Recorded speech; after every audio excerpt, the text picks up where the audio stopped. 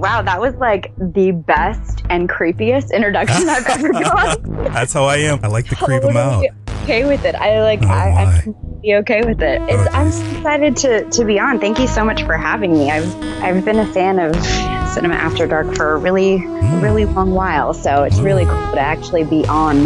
No, good stuff. Yes. My God, well, we've got a lot to talk about, and I definitely promise to creep you out a bit more here as we. Thank you.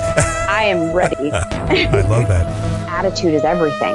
And so realizing that I was never alone and realizing that you really can achieve anything. Everybody deserves everything. Yeah. Not one person deserves more things than the other person deserves, in my opinion, not to get so vast, but in this specific thing that I'm talking about, everybody has the ability to be their own superhero in their own story. Oh, I love that. And I am living proof of being able to pick myself up time and time again and say to myself, listen, this is just a different phase that you're going through. It doesn't mean it's negative or positive. It's another part of this adventure. So it's going to be okay. And really being able to know that myself, aside from being able to call on, great family and people in my life, is really a huge part of why I love doing what I do. Good evening, folks, and welcome to the Cinema After Dark podcast. My name is Max Cole, and I'm the host and producer of this podcast, and I am broadcasting from the entertainment capital of the world, sunny Los Angeles, California. The sun has set, and the moonlight is now upon us. I want to thank you so much for joining me on this podcast tonight. I want to remind all of our listeners that you can listen to all the episodes of this show if you subscribe to our podcast at iTunes. You can also find us on Stitcher, TuneIn, and Google Play. Remember, if you or someone you know would like to be a guest on this podcast, just reach out to us using that contact link on our website. Just make sure you have some skin in the game, though, prior to reaching out. And by skin in the game, you certainly need to have a few credits under your belt. We value that for credibility. Also, want to encourage you to follow us on Twitter at Cinema After Dark for the latest show updates. I want to remind everyone listening that this is an information and discussion-based show. I don't censor my guests, and I sure to hell don't censor myself. So please keep in mind that the views and opinions expressed on this podcast may not reflect the views and opinions of the hosts. My God, we've got a great guest tonight, an actress. My God, she's acting. She's doing so many different things, actually, by the name of Burgundy Trejo Phoenix. And let me tell you a little bit about Miss Burgundy Trejo Phoenix. Actress Burgundy Trejo Phoenix is working on several independent feature films that are slated to begin production in the summer of 2017. She has produced 2 short films for the 48-Hour Film Festival and is working towards producing her first feature film. Burgundy is often described as fun, upbeat, and positive, and you will certainly see that in this episode. She has an endless amount of energy and is working very hard towards becoming a household name on primetime television, as well as book her first major motion picture. She has extensive training at UCB, Leslie Kahn, Stella Adler, and the Laura Henry Studio, and is currently enrolled in an ongoing class at the Stuart Rogers Studio. Burgundy is currently the national spokesperson for talentboom.com and a writer/blogger for entertainmentworld.us. You're certainly in for a treat here. This is part 1 of a rather lengthy discussion with Burgundy, and I look forward to sharing part 2 with you at a later time, but this is part 1 of our discussion, and gosh, first-time listeners and long-time listeners, make that fresh batch of popcorn, sit back, relax, and get comfortable while you listen to part 1 of our discussion.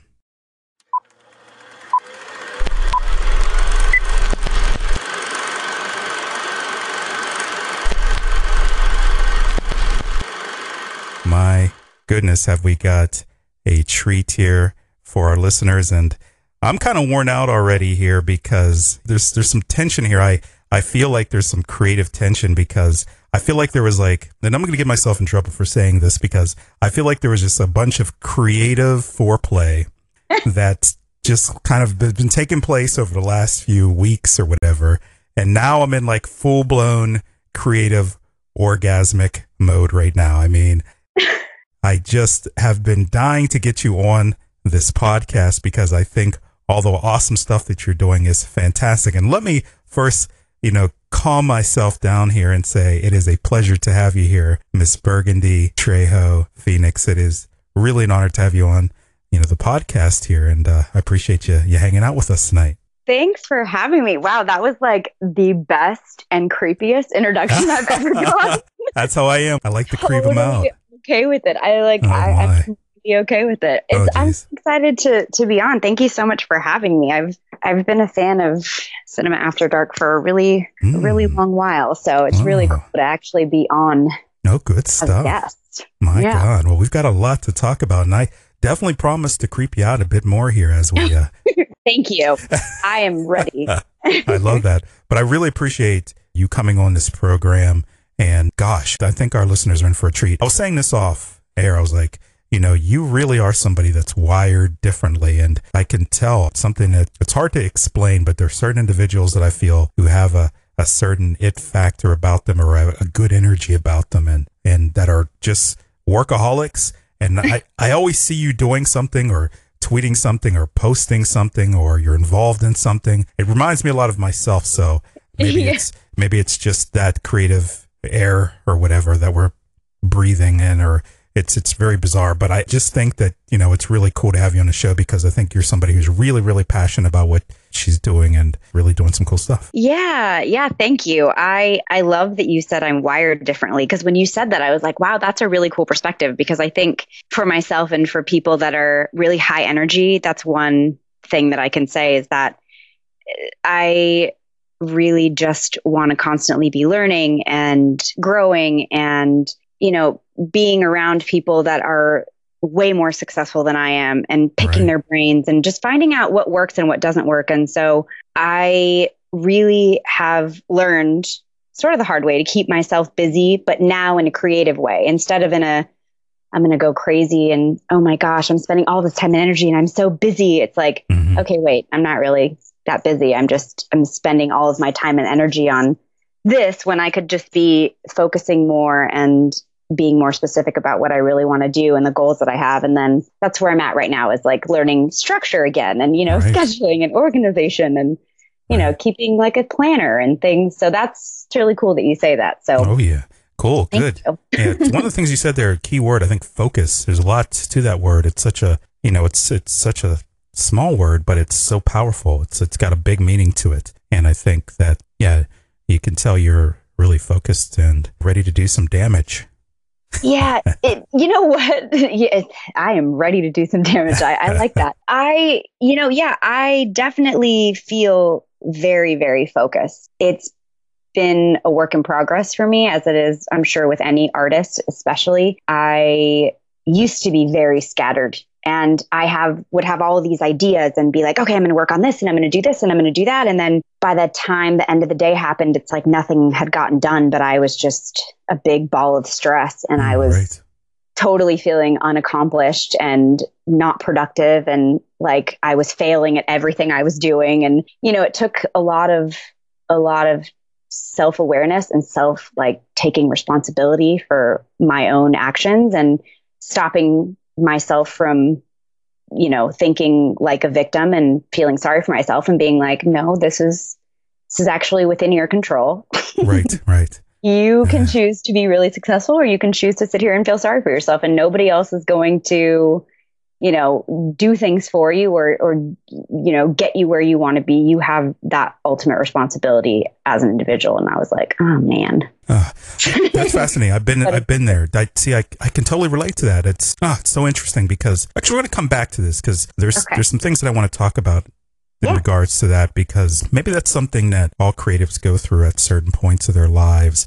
I feel like our minds are like, at least like for me, my mind's always in overdrive. It's hard to tame it down sometimes. And me too. Yeah. See, we'll come back to that, because I'm curious about that. But let's give our listeners some context, because I'd love to share your backstory, where you were born and raised, and really how you got started in this whole crazy film, television, commercial, entertainment industry. Yeah. So I originally am from Tucson, Arizona, and go Wildcats. I thought you were going to say that's funny.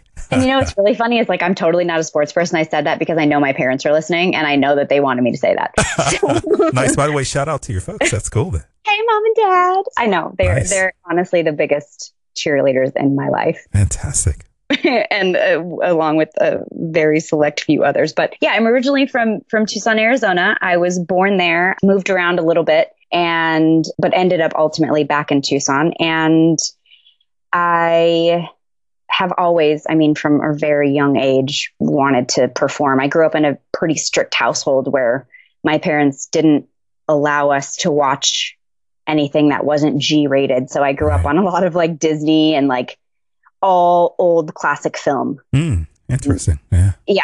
Literally, I was watching like, Black Beauty and Singing in the Rain. And I thought that, Audrey Hepburn and I and Elizabeth Taylor were all going to be in a film together. And so as you can imagine my dismay when I was like 14, I wasn't even, really young. My mom was like, they died before you were born. I was like, what are you, not Elizabeth Taylor at that time, but Audrey Hepburn. I was like, what do you mean? Yeah. It was like telling a kid about Santa Claus. Right. It was really heartbreaking. Right. So that's cool though. It's cool that your mother would also watch those films, and because they were fantastic actresses. Oh my God. There's no classics. And really, honestly, I still constantly watch. I grew up dancing. So from the age of like 2.5, I was dancing tap, ballet, jazz, and I did a little bit of gymnastics, but specifically, growing up watching old classic things like that and seeing Shirley Temple. Right. Mm-hmm. And really just like sitting in front of the TV and, watching opera on Channel 6 and watching all these things that I just soaked it in. And that's all I wanted to do. It's all I ever did. I put on shows and, little things with my little brother. I would boss him around and tell him what he needed to do. And we'd do shows together. And, I would always do performances. And then I started singing at about the age of 5. And so really dancing and singing were my first, introduction to the life of the arts. But by the way, were you into Bridget Bardot? I was, but not as much as I want to say I was like Debbie Reynolds. Okay. Yeah. Like it was my parents were still, Bridget Bardot was the very sassy, beautiful sex pot. And my mom wanted to keep it very clean. I see. So I grew up with, she's going to get me for the intro, by the way, then. Oh my. She's fine. She knows me. She knows better. She knows that I'm a classy lady. Don't get me wrong. And I grew up with very good morals, but she knows, if I had $1 for every time that she was just like, oh my God, can you not talk about that? So don't worry about it. We'll be fine. I love that. But yeah, so we really didn't have a whole lot of opportunity to do acting in Tucson, So I decided one day a few years ago that I came out here to look at a few acting schools. The job I was working at, the company was closing, and my boss called me into the office and said, I need to talk to you about your next job. And I was like, what are you talking about? The company's closing. Do you have another job for me? And he literally sat me down, and the Turpin brothers, if you're listening, Jeff, thank you for this. He basically told me, get the hell out of here now. Are young, you are beautiful, you are talented. Do not sit in this town any longer and not get your chance and go out there and pursue what you want to do. I know you want to live in LA. And I was like, well, I maybe have mentioned it one time, but it really meant a lot to me that he remembered that small bit. And when this company was closing, said go. And so I listened, and I went, and I came here to observe what was going on in a school. I was out here for a week, and I decided within that week I was going to go back, sell everything I owned. And within a month I was back out here. Wow. That's fantastic. That's one of those classic stories there. What made you think you could do it professionally though? Like really dive in? Were you just crazy like that? Were you just wired that way? I think I was wired that way. And I was just, first of all, let me be very frank for anybody that's listening that is just like, oh my God, I'm totally going to do what I've been saying I'm going to do. Yes, do it, but understand you have no idea what you're doing. I had no idea what I was getting into and all of the work it really involved. I mean, growing up in ballet and being a trained singer, you understand that there's a lot of work involved in those things. But with acting, it's like, it's that same work ethic, but the training is different. It's, dancing was physical, singing was vocal. Act is all of it encompassed in like a physical body meets like a vocal training meets like the imagination meets, it's just, it's like a person. And I didn't at all think it was going to be what it was when I came out here, like bright-eyed and bushy-tailed with everything I owned in my little Pontiac Grand Am. I was like, I am ready. I am going to move out here and I'm going to do it. And I would say that, I fell flat on my face because I'm very thankful to have great parents and, people out here that were willing to say, hey, listen, you came out here and you're crazy for doing it as quickly as you did with no plan whatsoever. And I'm a planner. So that was a huge step out of my comfort zone for me. And I ended up landing a job very quickly, just, doing some phone work because I had office experience. And I was the only girl who could literally pick up a 9 to 10 line switchboard and answer phone because I did it in Arizona. So they were like, how old are you to be able to do this stuff? I'm like, I worked with a lot of old people in the office. We had to answer multiple line switchboards. And so that luckily paid me really well so that I could spend the money on training and spend the money on, headshots and all of the things that the business stuff. Yeah. Interesting.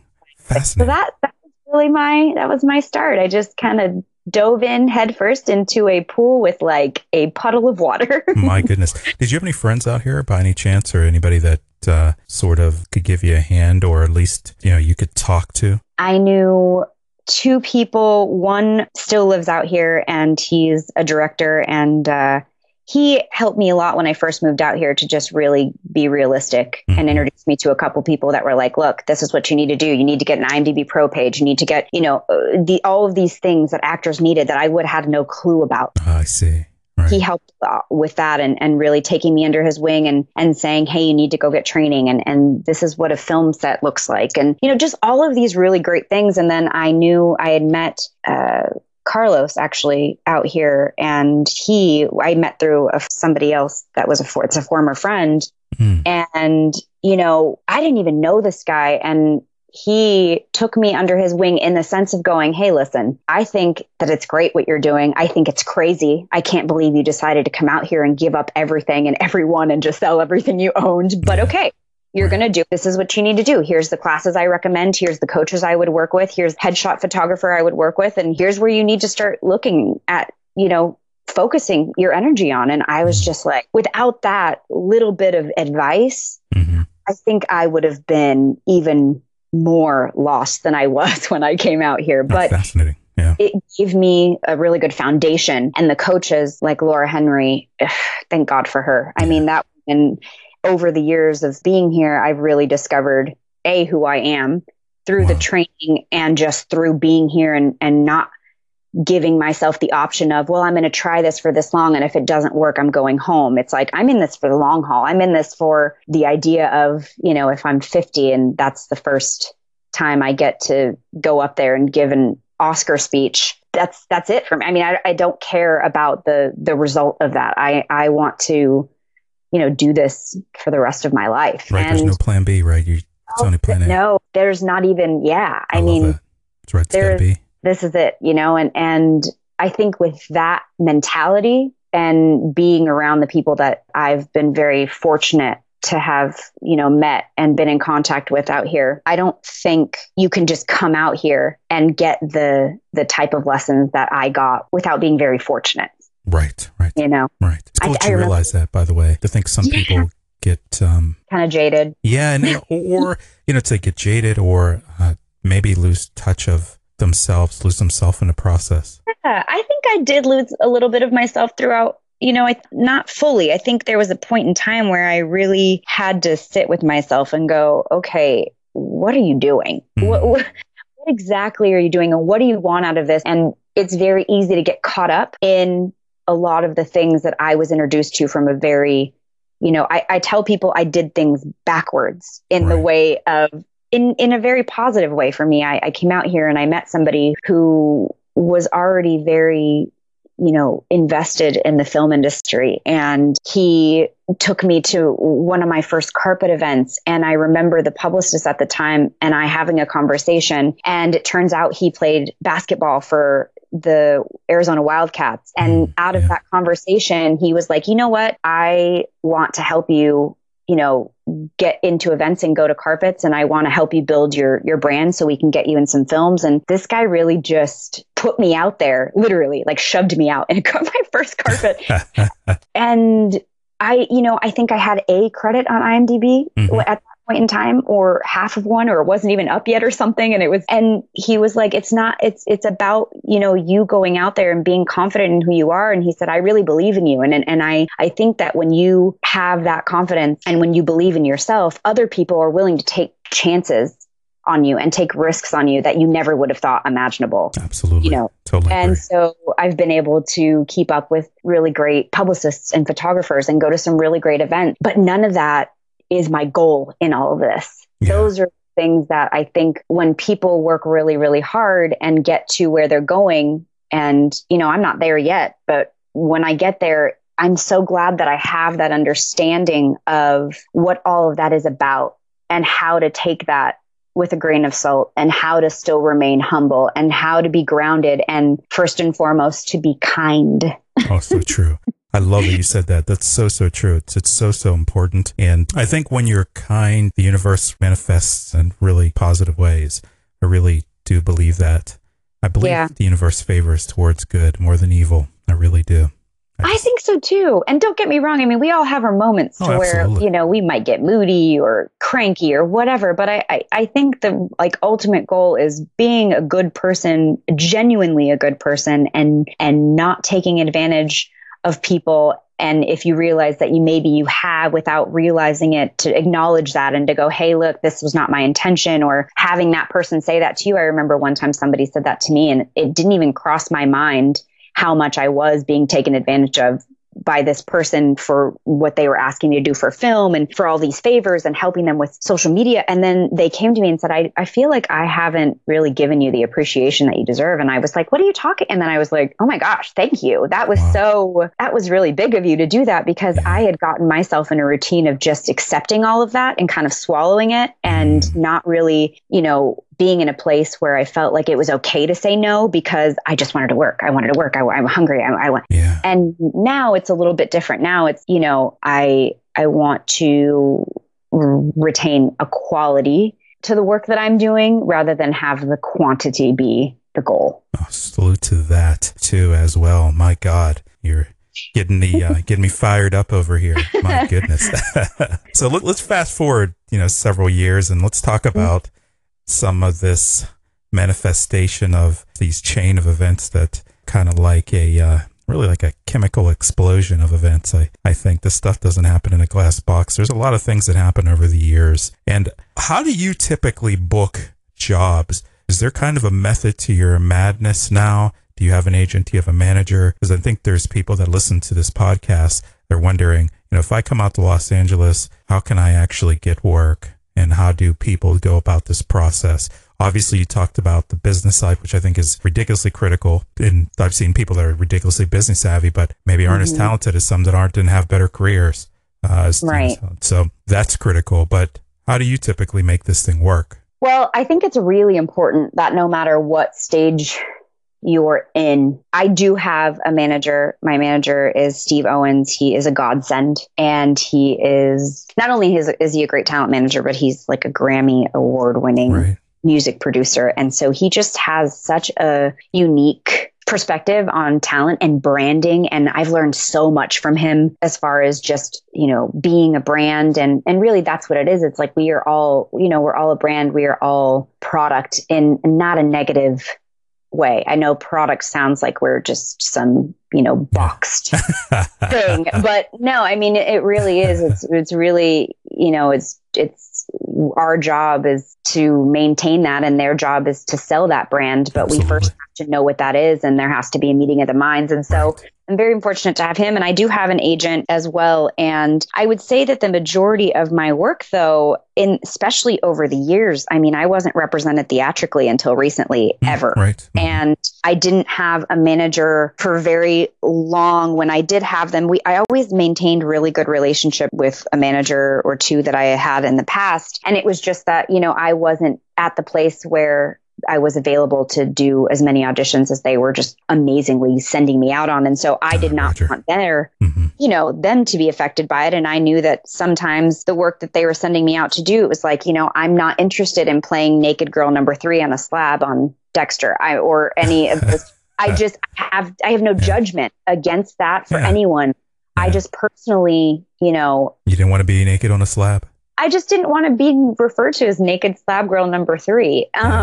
I just think there's a lot more to an actress specifically, especially when it comes to women. And I don't like the idea that there is so much involved with this, over sexualized idea that that's how you have to start. And so I think I really, and now I'm not saying I wouldn't do anything nude. I wouldn't do it. It would have to be the right part. And I mean, like, I'm a huge fan of Lars von Trier and things like that. And so I think with those type of really dark. Well, I think what you're saying is substance. You're really looking for substance. I mean, you don't want to be naked and be standing there like a card. You want there to be substance behind it, a story, something that definitely.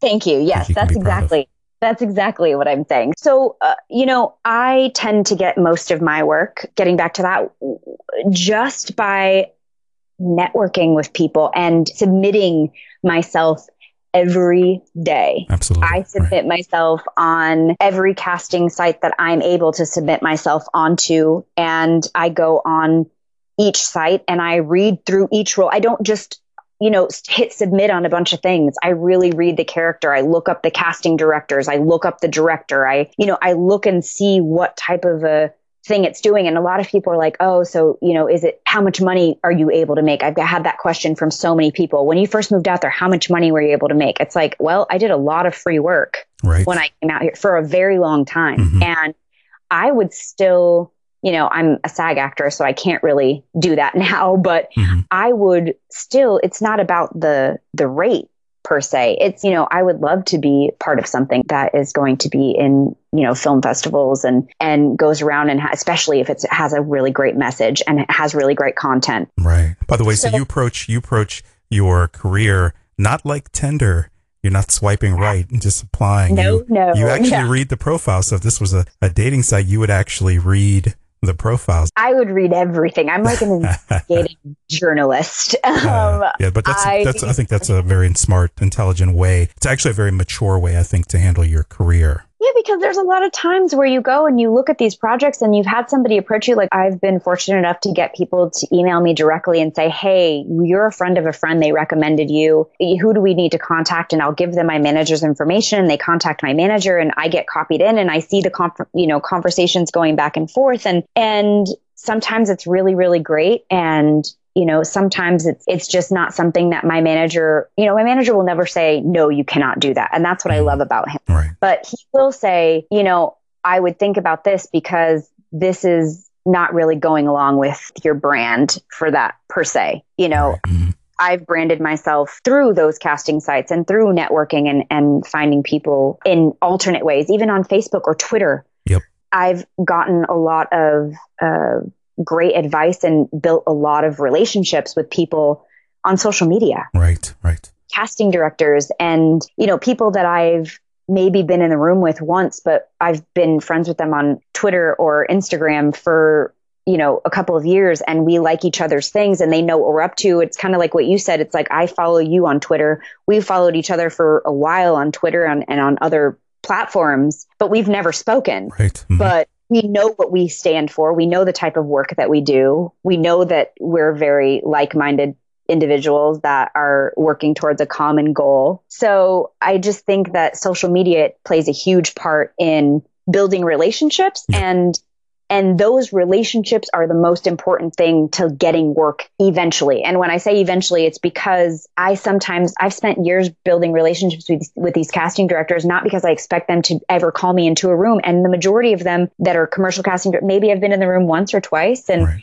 they know where my talent lies. They know what I'm capable of doing, and they'll call me and, we'll send messages back and forth. But really, it's about building those relationships, getting strong credits, building up your credits, and having a reel that is something that is professional, and that the quality of it is really great, and the cinematography looks it doesn't look like it was shot with, a out of date Samsung or something, Right. Mm-hmm. So all of those things, that's, I think, how I get my work and get my jobs, is up until this point has been really just building relationships and networking. And then especially recently, I've been fortunate enough to have general meetings with casting directors and talk to them on a different level than I've really met with them before, and meet higher level casting. And Right.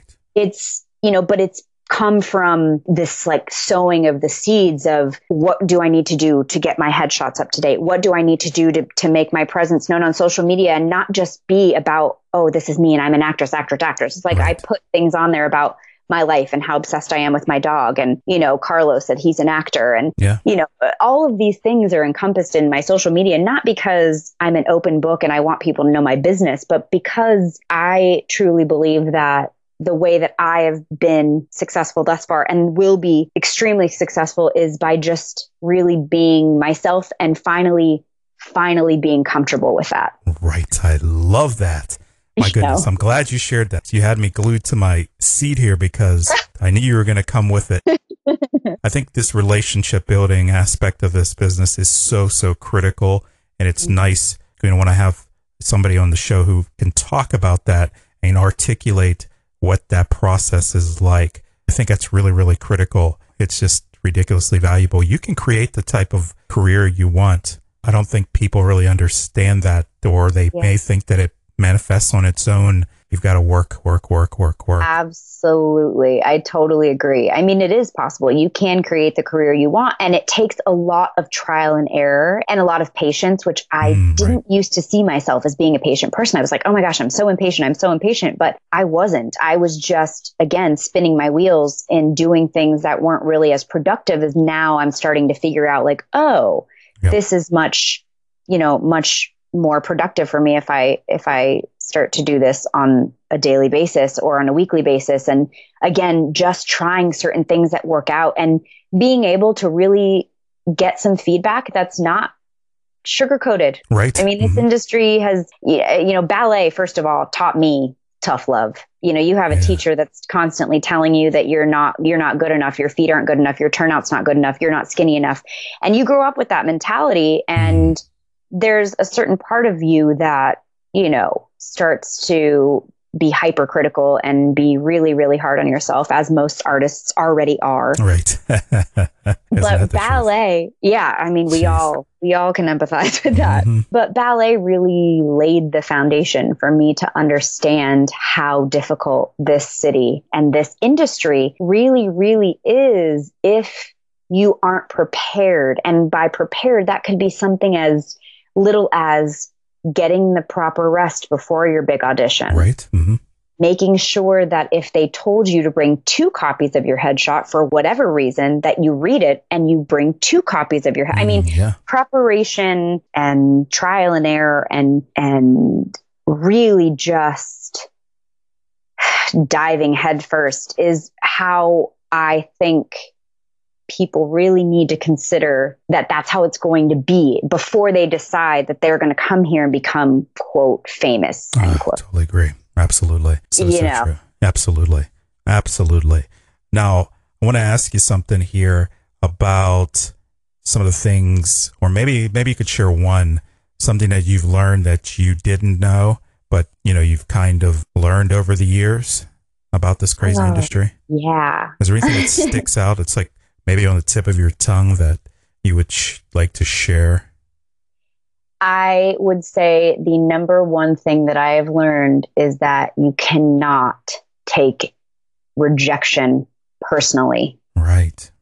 You can't, whether the rejection is is from somebody that you've worked with on a set that ends up not liking you for whatever reason, or maybe you don't like them for whatever reason. It's okay. We're not all going to be friends, but it's really important to not take rejection personally, and to also realize, I think, that being able to be a professional without being labeled as being ingenuine or fake. Right. Because we're not going to always get to work with who we want to work with. That's just the truth. True. Right. And being able to still be genuine and lovely and professional on a set or in a meeting or at an event, regardless of what you personally think about that person, I would say is the other thing. And the last thing I would say, I know you said one thing, but these three things are really strong for me, is that it's really important that you, like I said earlier, that you're kind, but now I forgot what I was going to say. I forgot my train of thought. Maybe it wasn't as important as I thought it was. And to be kind, and they're nothing. It's a creative mind. So well, if it comes back, that's so funny. That's a creative mind. Wait, don't remember. You set it up too. I have to say. I mean, you set it up. Totally set it up. I was so ready. But see, that's the thing that happens sometimes. It's like, it's just never how you plan it. Exactly. So the build up and then crickets. I know. Jeez. Welcome to my life. If you do happen to remember that, we'll certainly love to hear that. Switching gears here, is there a character or a role that you've been kind of dying to play? So like, we got casting directors, we got filmmakers, all different types of folks out there, producers, folks that could put you in that kind of role. What would that role be right now? Like, is there something that you've been dying to do? I definitely have been dying to play the badass heroine, the femme fatale, the girl who's the, not the heroine in the idea of like, she comes in and she saves the day. I mean, first of all, I am a huge fan of Jessica Jones on Netflix. And, I love Kristen Ritter, and I really aspire to, be in those types of roles, because I think when you have similar looks to the thank you. Somebody said it the other day, and I was like, oh, I never would have. Okay, thanks. Yeah, that's great. But that really, that really strong female energy that is, she's very, I don't know, I would say dominant in a certain way, but more so, she's just really powerful because of how smart she is, but more so how much she cares about why she does what she does. Oh yeah, so true. Each of those characters and those women have some sort of a reason that they do what they do, even if they're technically the bad girl in the scenario, the one who, kills her husband, or the one who, murders a child, God forbid. It's like, but all of those really, layers. Yeah, those very layered characters, whether they're wicked women or they're sort of like action hero type women. I love what Gal Gadot is doing with the Wonder Woman. I'm a huge fan. So what would you be? So what, ideal role? Where would you want to, it's so funny. The first thing that comes to my mind, I'm curious. The first thing that comes to my mind is Cleopatra. Oh, cool. I could see that. Because it's one of the first films that I saw as a little girl that, as a little girl, I was like, I could not even fathom what the heck was going on. I mean, I understood it, but like, it was just so much more. I understood it way more as I got older. But yeah, I would say I would love to play Cleopatra. That was the first thing that came to my mind. And I was thinking, okay, I'm going to be more modern, but she kept popping up. It was like, she was like, listen, speak your mind. That's what you want to play. Say it. Cool. Now, I'm glad you shared that. So you got a bad, naughty girl, a shy girl next door, and a nerdy geek. Which role are you auditioning for? Again, it's a bad, naughty girl. You got a shy girl next door kind of character, and you've got the nerdy geeky. I would definitely be the bad, naughty girl. Ah, good stuff. Yeah. Why? More material? Different it's side more material. It's more to play with. It's more, I think that there's, like you were saying earlier about layers, like there's definitely layers to those types of characters. Not that there's not layers to the nerdy girl or the shy girl next door.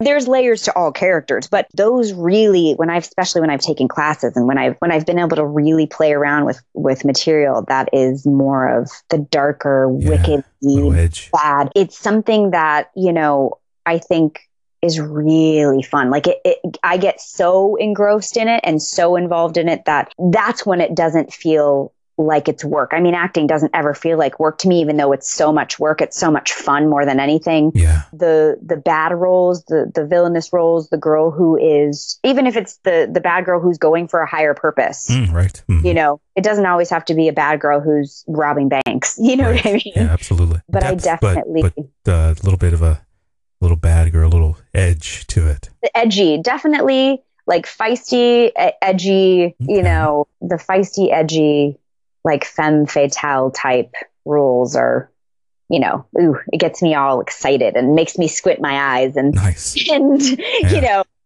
there's a lot of physical gestures and physical body things that also get involved with those, I think, type of, with any character, but more so with those type of roles. Right. And also I think we've seen the others so much before that so frequently do we see the shy or whatever. Personally, I'm drawn to darker, edgier material too. So I can, and I think people are too as well. I don't know what it is, but there is something a little bit more, for certain people are wired that way. I can't say all people because some people aren't, but I know that, I think a lot of creative minds are certainly attracted to that kind of material. Mm-hmm. I really do.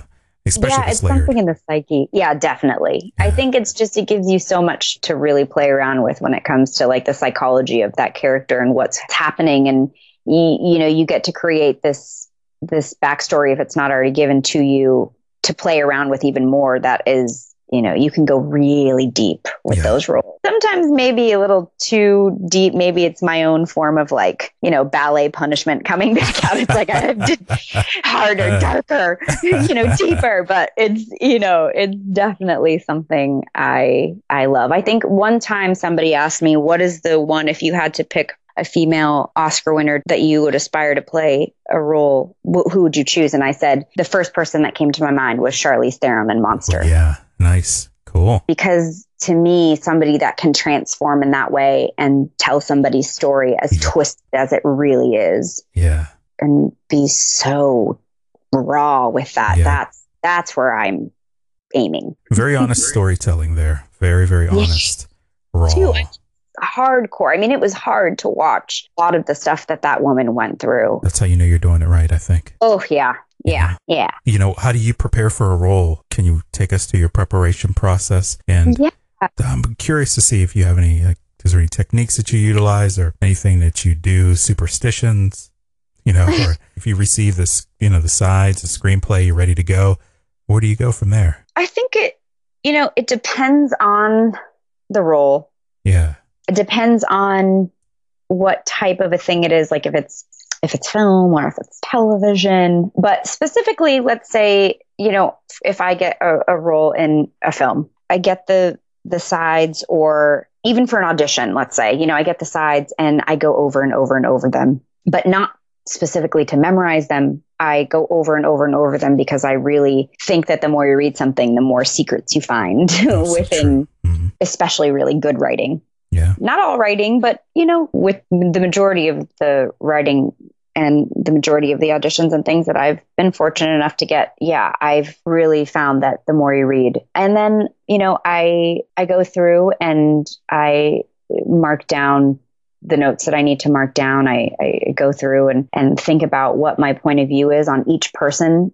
Let's say for an audition that's on the set of sides, and, what would really get me to respond fully in that moment. And I never memorize my lines the way I'm going to say them. If I see something, it's not like don't go there. It's like I never do that. And I'm so thankful I had a class with a coach who really helped me with that. Right. And really taught us that it's never about the memorization of the line being the certain way. It's about living in that moment and being vulnerable enough in that moment to listen to the other person and to respond. Right. So I do a lot of that work. And then I always read my lines with Carlos or with a friend who is either an actor, or I have a director friend who helps me out a lot. And she will read lines with me just so that I can go over certain things. And I make sure to get on my feet. If it's seen that it's, I'm standing up, I make sure to really pay attention to those things, or make choices to, if it says that she's in a courtroom being questioned, I'm not going to be standing, Right. Mm-hmm. I practice the scene, both standing and sitting, because they do different things for me physically. Yeah. I did some Alexander work with a really great teacher by the name of Julia Calder in Santa Monica. Mm-hmm. Mm-hmm. And although I haven't, gone to her frequently in the last, year or so, a lot of her technique is just about, the breath is so important. And that's one thing that's been really hard for me. That was very difficult, especially moving here, was understanding the process of preparing for something and then realizing I'd been holding my breath for a really long time and being like, oh, that's why I couldn't respond to what they were saying or feel what the heck was coming off of him, because I was legitimately holding my breath for the entire scene. Right.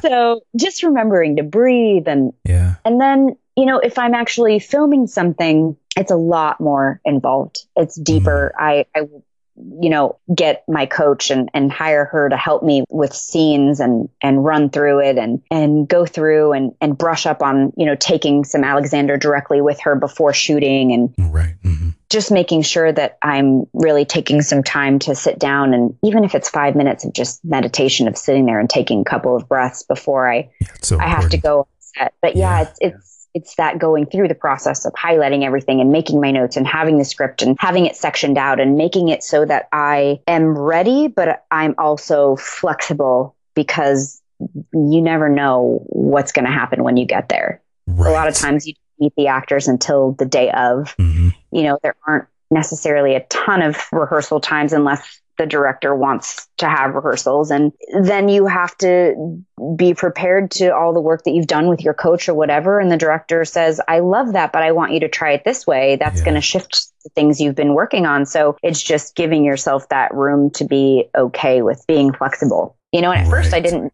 really understand that when I first moved here. It was like, but I've done it this way. And it's complicated. You liked it. You know? It's complicated because you kind of have to be open to craft it spontaneously as well. But you certainly still want to have the tools so that you can do that and you can really live in that moment.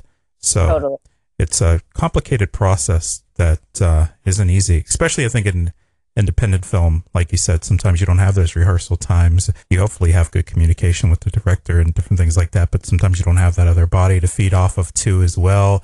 So it is, you don't have all the time in the world either. You may have like 8 hours or 12 hours or 14 hours to shoot several pages of work. So it's and especially with auditions, it's like, sometimes you'll get the audition just the night before at like 9-10 o'clock at night, and your audition's at 10 a.m. And there's the one thing you don't want to beat a dead horse. You definitely don't want to beat any horses, because I love animals, but like I'm saying, like you don't want to go over it so much to where you're over analyzing and second guessing. And trust me, I have been there and done that more times than I am really okay with admitting. Right. But it's just sort of finding that middle point of practice not making perfect. But my mentor says practice makes, how did she put it the other day? She said practice doesn't make it perfect, but practice makes it permanent. I like that. And it was a really cool way of thinking about that, because it's not that you're aiming to be a perfectionist,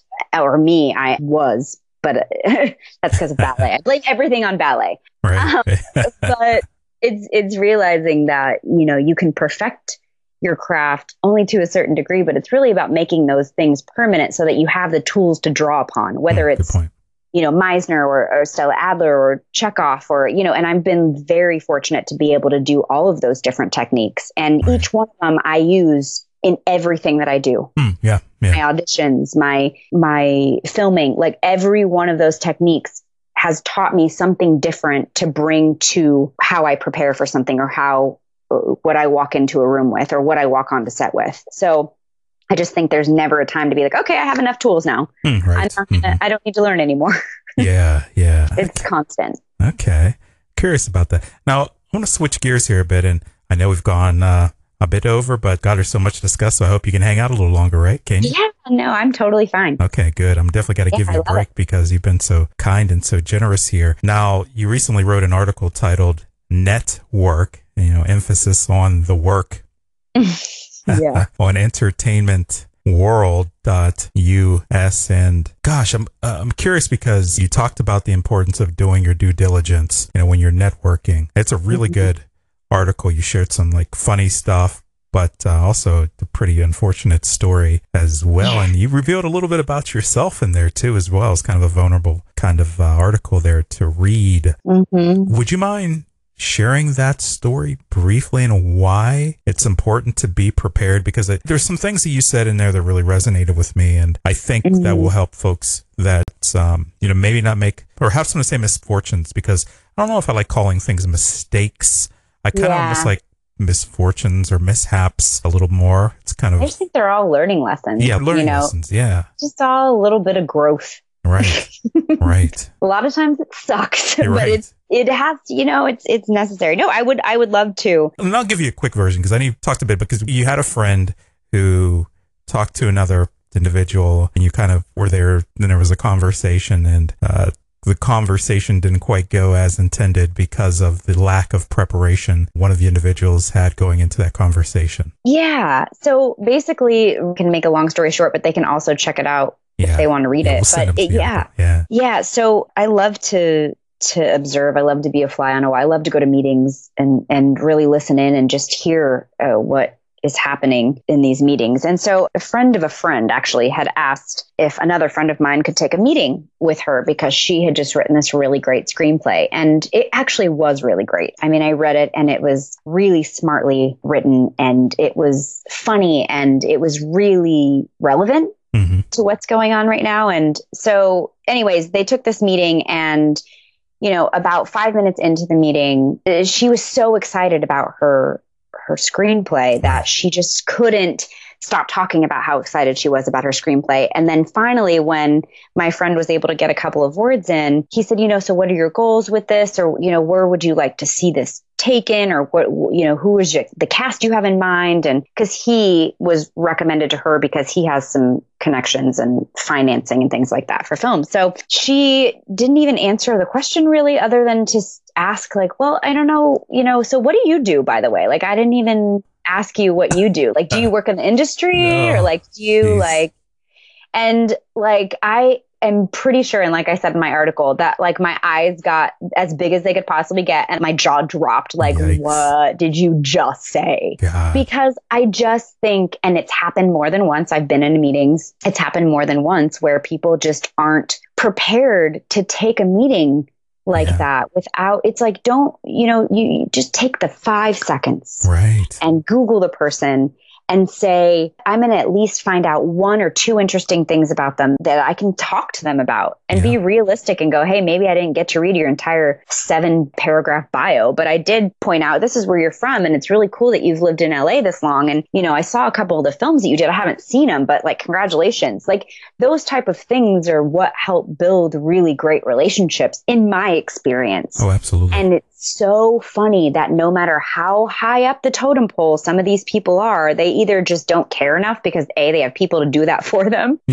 Which I have seen that. Or B, these people just don't think that that's part of their job as a filmmaker or as a whatever that is, producer, director, writer. I've seen it all just from going and being fortunate enough to sit in on some of these things. And it's really helped me realize what I should and should not be doing from that perspective. And that's what I shared in the article as well, was like when I first moved here, I thought that certain things weren't my job either, like showing up on time to auditions and meetings and, being prepared and knowing who they were. And then somebody called me out on my ish, you know what I'm saying? Yeah. They were like, look, we care about you immensely and we think you're extremely talented, but your reputation as it stands right now is that you're not reliable. You're not dedicated.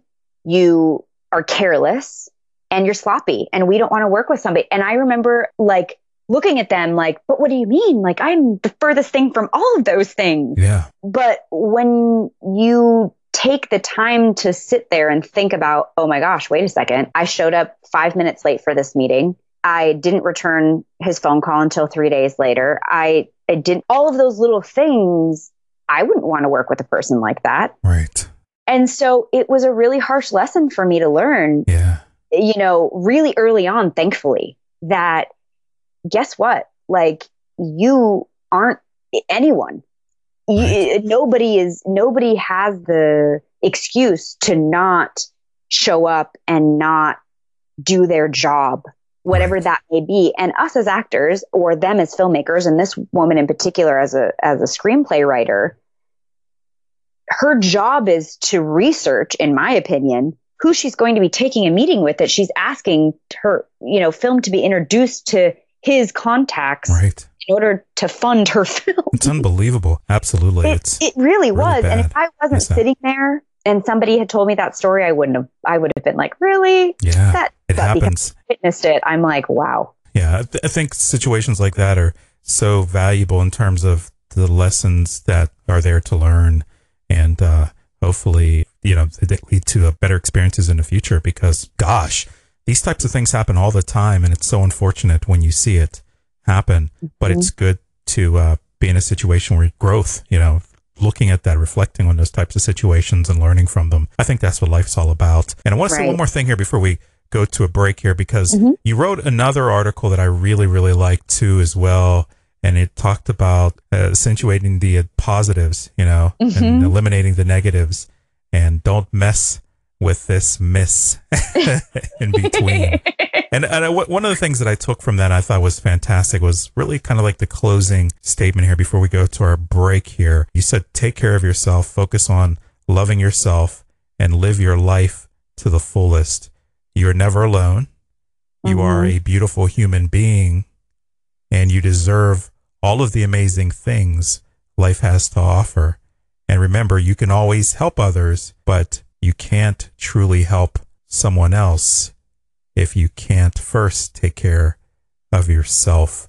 And I think that is a very profound statement. It seems like you have maybe recently rebooted or saw life from a different perspective or something. Definitely. Yeah, it's definitely. Really cool. It's definitely been recent. And yeah, it is one of those things where, being in an actress or being in this industry, no matter what you do in this field, I think that it's all a roller coaster, and it has its ups and downs, just like anything. Yeah. And I think that so many of us can fall into the self-pity, little hole of, oh my God, I'm never going to be good enough type of thing. And I think what happened for me was not necessarily that, but it was that, again, it was another, stage of my life and career going, all of this is within my hands. This is within my control. Oh, right. Mm-hmm. And it goes along with the idea of, actually, the third thing I was going to say earlier, which goes along with this,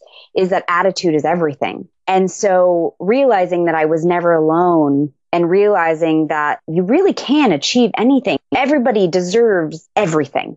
Yeah. Not one person deserves more things than the other person deserves, in my opinion, not to get so vast, but in this specific thing that I'm talking about, everybody has the ability to be their own superhero in their own story. Oh, I love that. And I am living proof of being able to pick myself up time and time again and say to myself, listen, this is just a different phase that you're going through. It doesn't mean it's negative or positive. It's another part of this adventure. So it's going to be okay. And really being able to know that myself, aside from being able to call on, great family and people in my life, is really a huge part of why I love doing what I do and why I love writing what I write. Because I think that if I was able to have read that when I was first here, or when I was doing ballet or doing things where I felt like I was really all alone, it would have helped me immensely. Oh my,